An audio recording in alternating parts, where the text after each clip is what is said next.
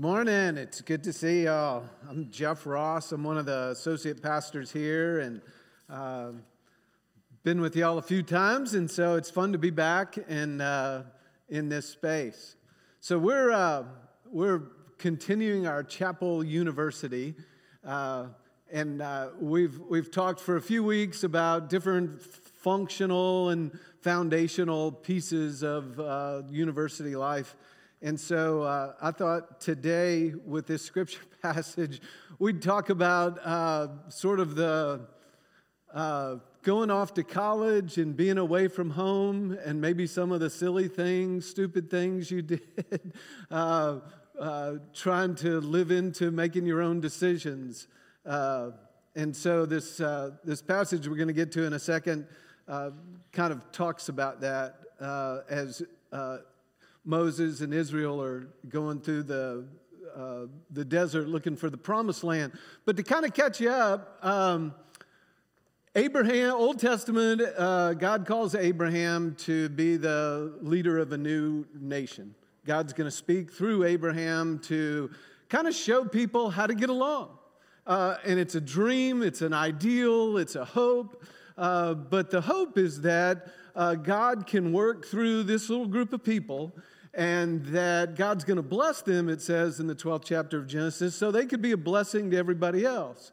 And so that was the ideal, and that was the goal. But we see through current events like this week that didn't work out so good. Selfishness, pride, wanting my own stuff kind of got in the way of people following God. God says, follow me, trust me. And we kind of do our own thing and then run to God whenever things get all crazy and whacked out. And so Abraham leads his family. For years they prosper and do well. Then they're caught up in Egypt, and that goes well for a little while. Then enslaved in Egypt, Moses comes to deliver them. We talked about Moses a few weeks ago.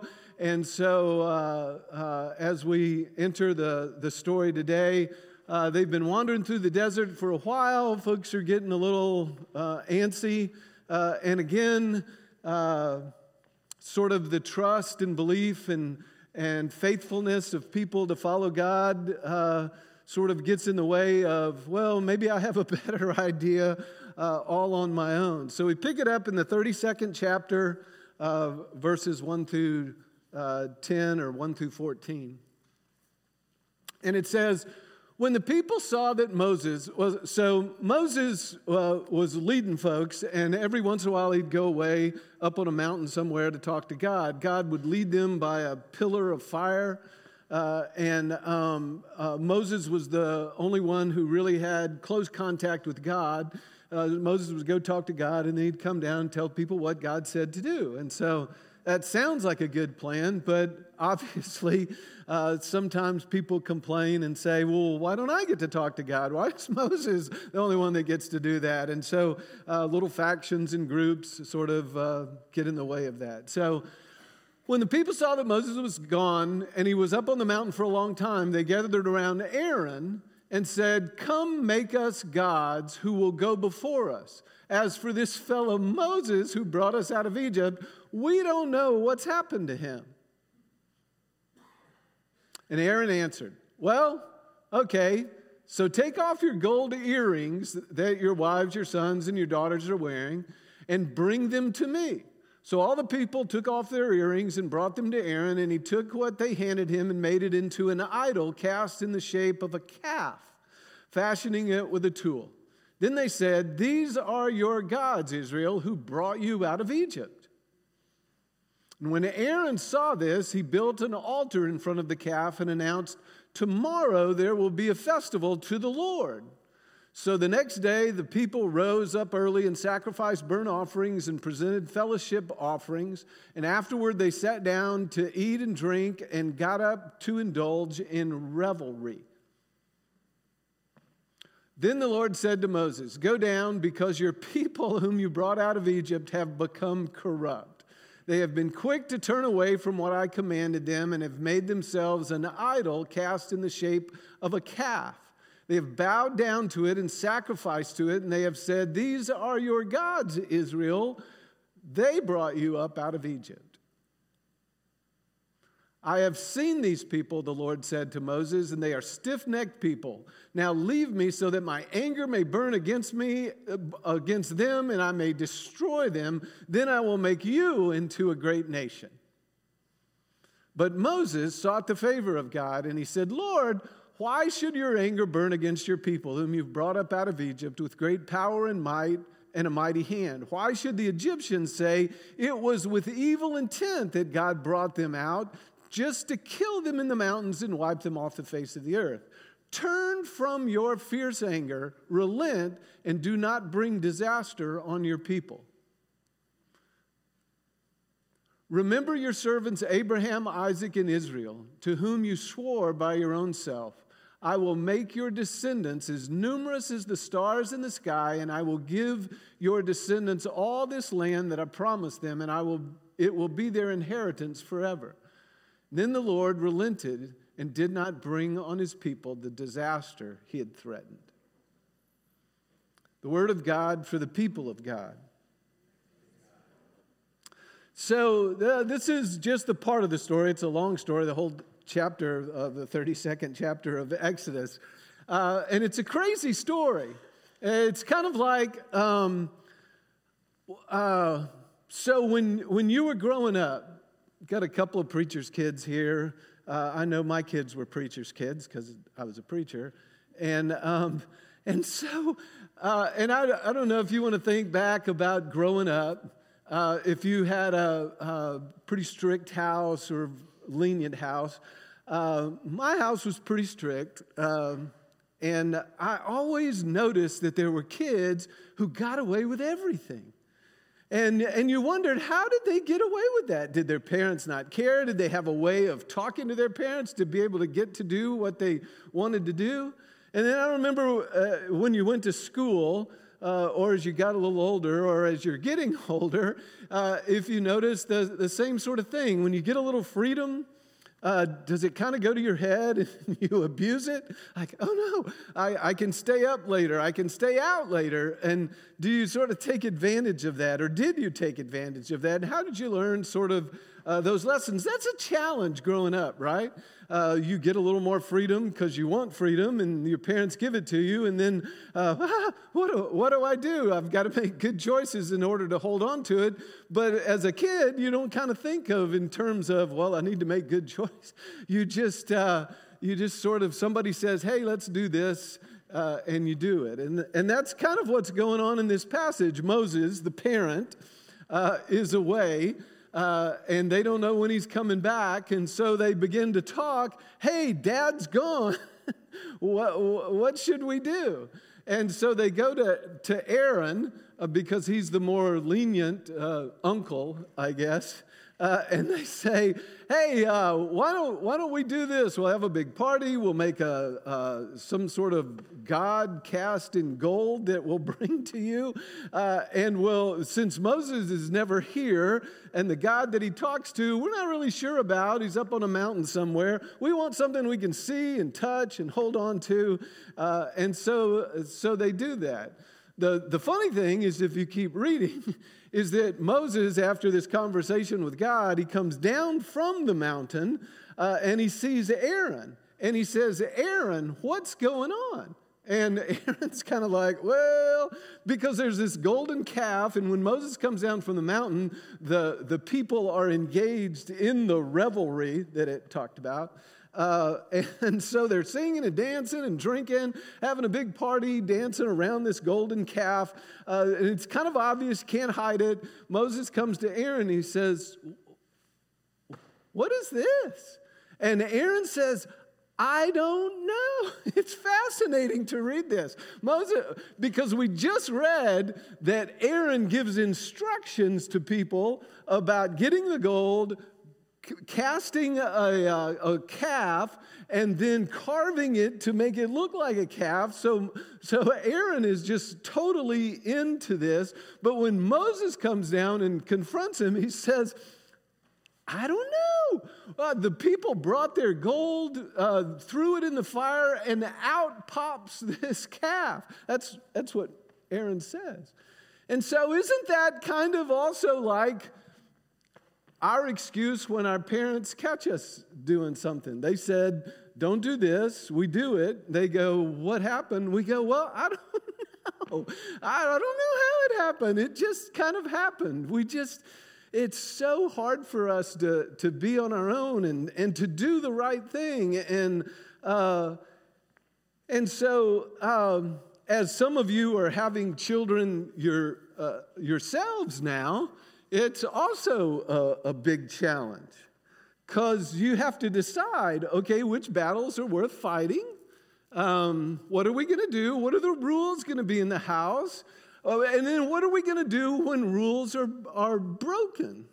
And part of that is, talking with other parents about that. Because if you're saying our kids can, stay up till 9, and everybody else's kids are staying up till 10, that creates a little drama at your house. Well, everybody else gets to stay up till 10, or everybody else gets a dog. We want a dog because the neighbors have a dog. And that's kind of what happens in this story. The people say the other nations, they have idol gods crafted that they can see and touch. So that's what we want. So they have a golden calf. We want a golden calf. Or maybe I was fortunate in that my kids were just about late high school age when cell phones became something that you could have. And so my grandson now has a phone, and he's 9, and he can use it for certain things. And he has now decided to create I'm going to get this wrong, and he may be watching, a YouTube channel where he has, he does voices. And so he's done that for the talent show at school. And he's fascinated with having followers on his little YouTube channel. So that, I would just punt. If I was a parent. How do you figure out, is that a good thing, a bad thing? And so you talk with other folks, and that's what's going on here. Folks are talking, and they're struggling. And so Moses and God are talking. God says, hey, you better go down and straighten out this mess. And the struggle is, kind of how do we stay focused? How do we stay on task when so many things are happening around us? And when Moses is gone, when God's sort of out of the way, we just do what we want. And so when Aaron comes down, he has to confront Moses, or Moses confronts Aaron when Moses comes down about what's gone on and what they're going to do and how they're going to solve this problem. And the dilemma is that left on our own, we tend not to make the best choices all the time. And if you go through the Old Testament, the history of that is pretty evident. In Genesis 3, Adam and Eve mess up the garden. In Genesis 11, they build the Tower of Babel, trying to kind of build a staircase up into heaven so they can take over. In Genesis 37, the brothers of Joseph throw him in a pit because he's gotten to be annoying. Isaiah 53:6 says, we all like sheep have gone astray. And so we struggle, don't we? And I think that going away to college, for those of you who have done that, or sort of moving out of the house, being on your own the first time, is sort of a kind of a test of, am I just going to go nuts and go crazy, or am I going to have some sense of responsibility in my life? And the challenge, I know it was for me, of going to college and getting out of my family's house and being on my own, there's just so many things that you see in that landscape. I remember I never participated in the fraternity thing, but I remember my freshman year going to some fraternity parties.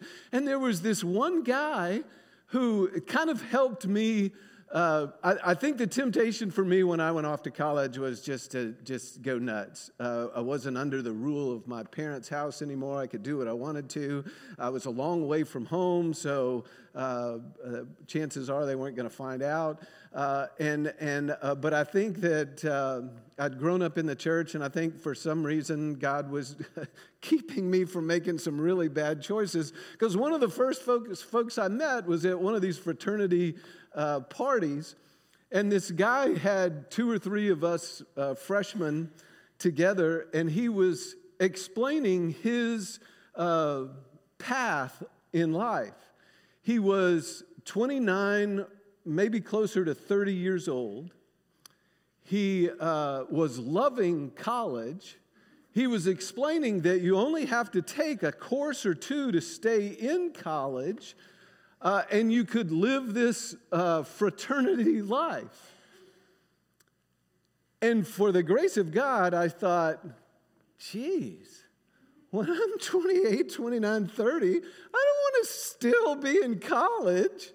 I don't care how much fun he's having. And so I knew that path wasn't the path that I ought to take.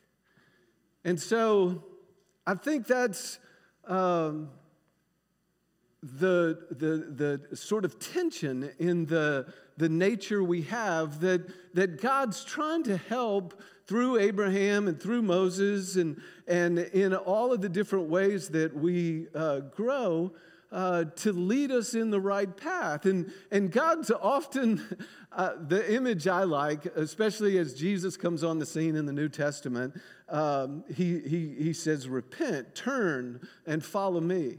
And the image that I have in my head is as Jesus comes on the scene, the world, people, folks are all kind of in a crowd and sort of that crowd mentality, just going this way, just sheep following sheep.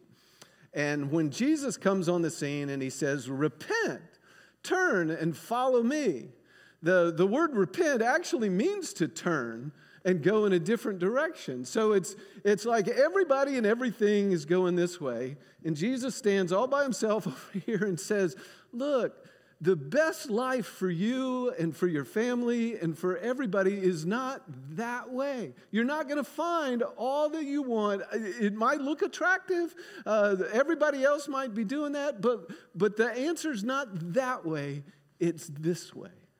And so the idea of repenting and turning, and I think as God is leading Abraham and Moses and then David and then all of the other folks and all the way up to you and me, God's desire is not to, if we get back to the Aaron and Moses, with Moses being gone, not to go crazy when Dad and Mom are away, but to understand that God has our best interest at heart. He wants us to enjoy life. He wants us to enjoy friendships and family and love and hope and joy and all of those kinds of things. But he's simply saying to us, it's not that way. It's not in the direction the world is trying to take you. It's this way. And so we learn that along the way. And I think this journey that the Bible takes us on, this journey from here to there to get to this place in relationship with God is a similar journey to how we grow. as young children, we learn to share, to get along with folks. We learn that I have a toy and they have a toy, and I can't just take their toy, but we have to share in some degree. That's a hard lesson for a little child. As you get into grade school and high school and college, you have to learn to think that life's not just about you and your happiness, but there's other people somewhere maybe beyond or in high school, college, or beyond. We learn about love, about setting aside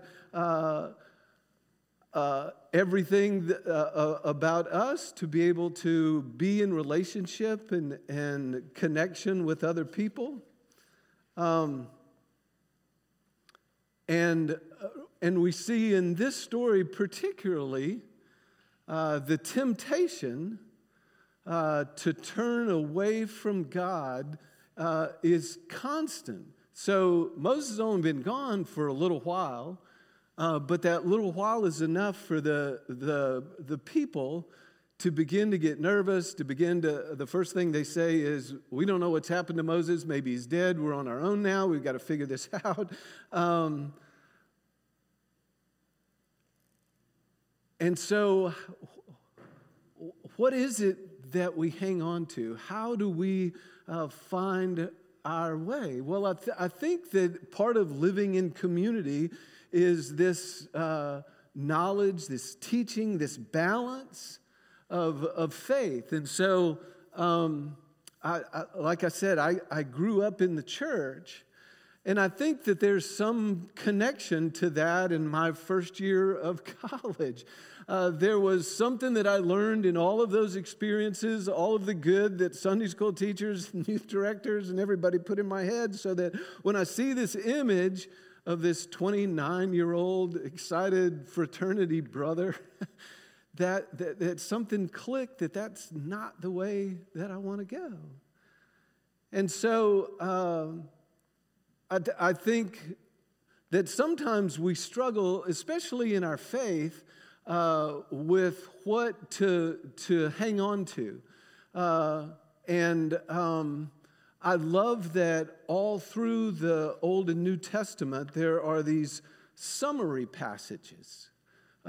Because I think the hope is that we can take the summary passages and not beat ourselves up over not knowing the whole Bible, but the summary pieces kind of ground us and help us stay together. It's kind of like the mission statement or the alma mater of a college or the fight song of your school or whatever. Those are smaller chunks that you can hang on to know the mission and direction. At the church here at Roswell, we use this kind of moniker of helping people live a Christ-centered life. That's a short piece that we can remember to kind of help us stay on task. And so Jesus does that, right? Seek first the kingdom of heaven, and everything else will fall into place. Don't trust in your own understanding, Proverbs chapter 3. Don't trust in your own understanding, but in all your ways acknowledge God, and God will direct your paths. Jesus talks to his disciples about denying themselves and taking up their cross and following him.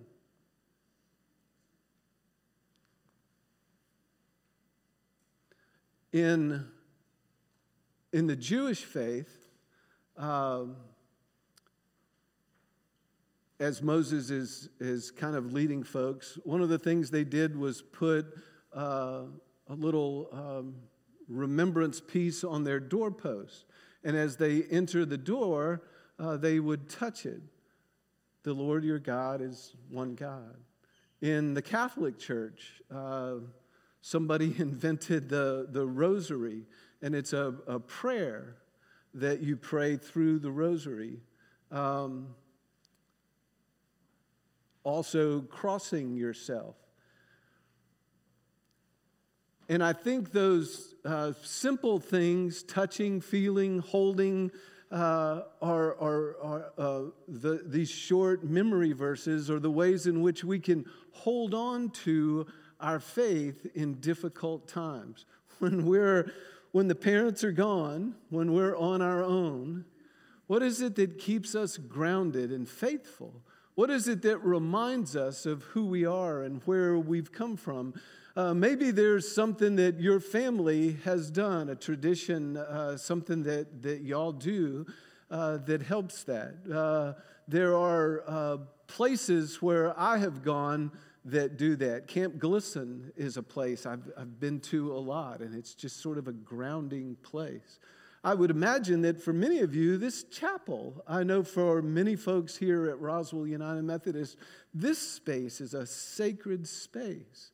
And it's a place you could come to if you've got a struggle or something to pray about or think about, or just being in this place does that. Having those grounded places. I remember that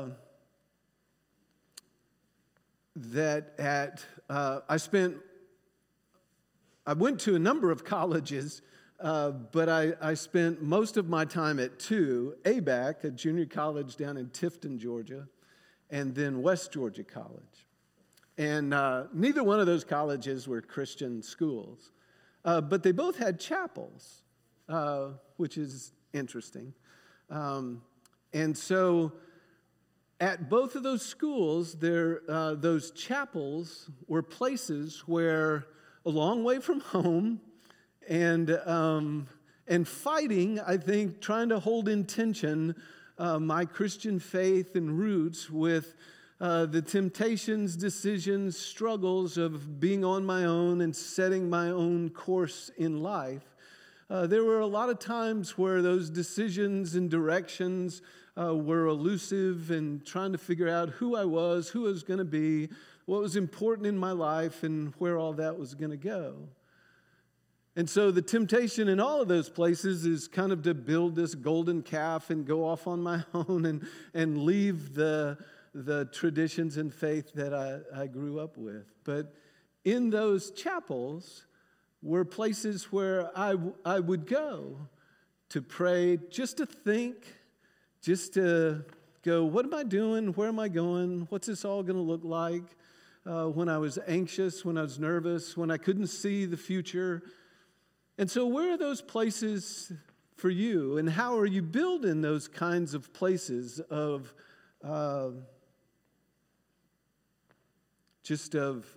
peace and of hope and of guidance and a realization that even if it feels like God's up on the mountain a long way away, that God's not, that God's here. He's with us. God continues to lead and guide us, even when it feels like maybe He's silent for a while. I'm thankful for the chance and the freedom that my parents gave me to go away to school. I don't know if they thought that was a good idea. I wonder what type of Jeff will come back from this experience. But I think they trusted all of the foundational pieces that they had put in place when I was growing up. And that's part of what we do, right, with our families, is to put in the foundational pieces so that when we get to the point, like in this story, when the parents are away, what's the hope and the trust that ourselves and our kids, our grandkids, will make good choices? Let us pray. God, we recognize that we don't always make good choices. And sometimes from those experiences, we learn valuable lessons. But we recognize too, God, that the opportunity to step out on our own is a huge freedom that you've given us and that our families give us. And it's part of what we do in life is grow up and step out. And I pray for families right now, God, in here that are struggling with the right sort of balance of rules and responsibility, of freedom and watching over. Help us with that. That's hard. And we also, God, pray this morning for each other, because that process never ends, really. We continue to have hard choices. And the temptation is always to feel like we need to do this on our own versus try to find you in the mix of that. So I pray this morning for folks that are struggling with choices about the future, about what's next, about what's going on, that we would use all of the wisdom and guidance that you've given us, but God, that we would still hold on to our faith and our trust and our belief that you are guiding us, and that we would seek your face.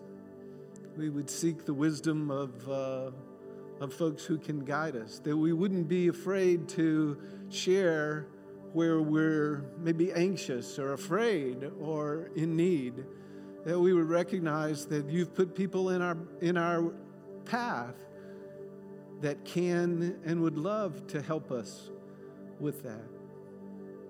God, we thank you for this day, for it's in Christ's name we pray. Amen.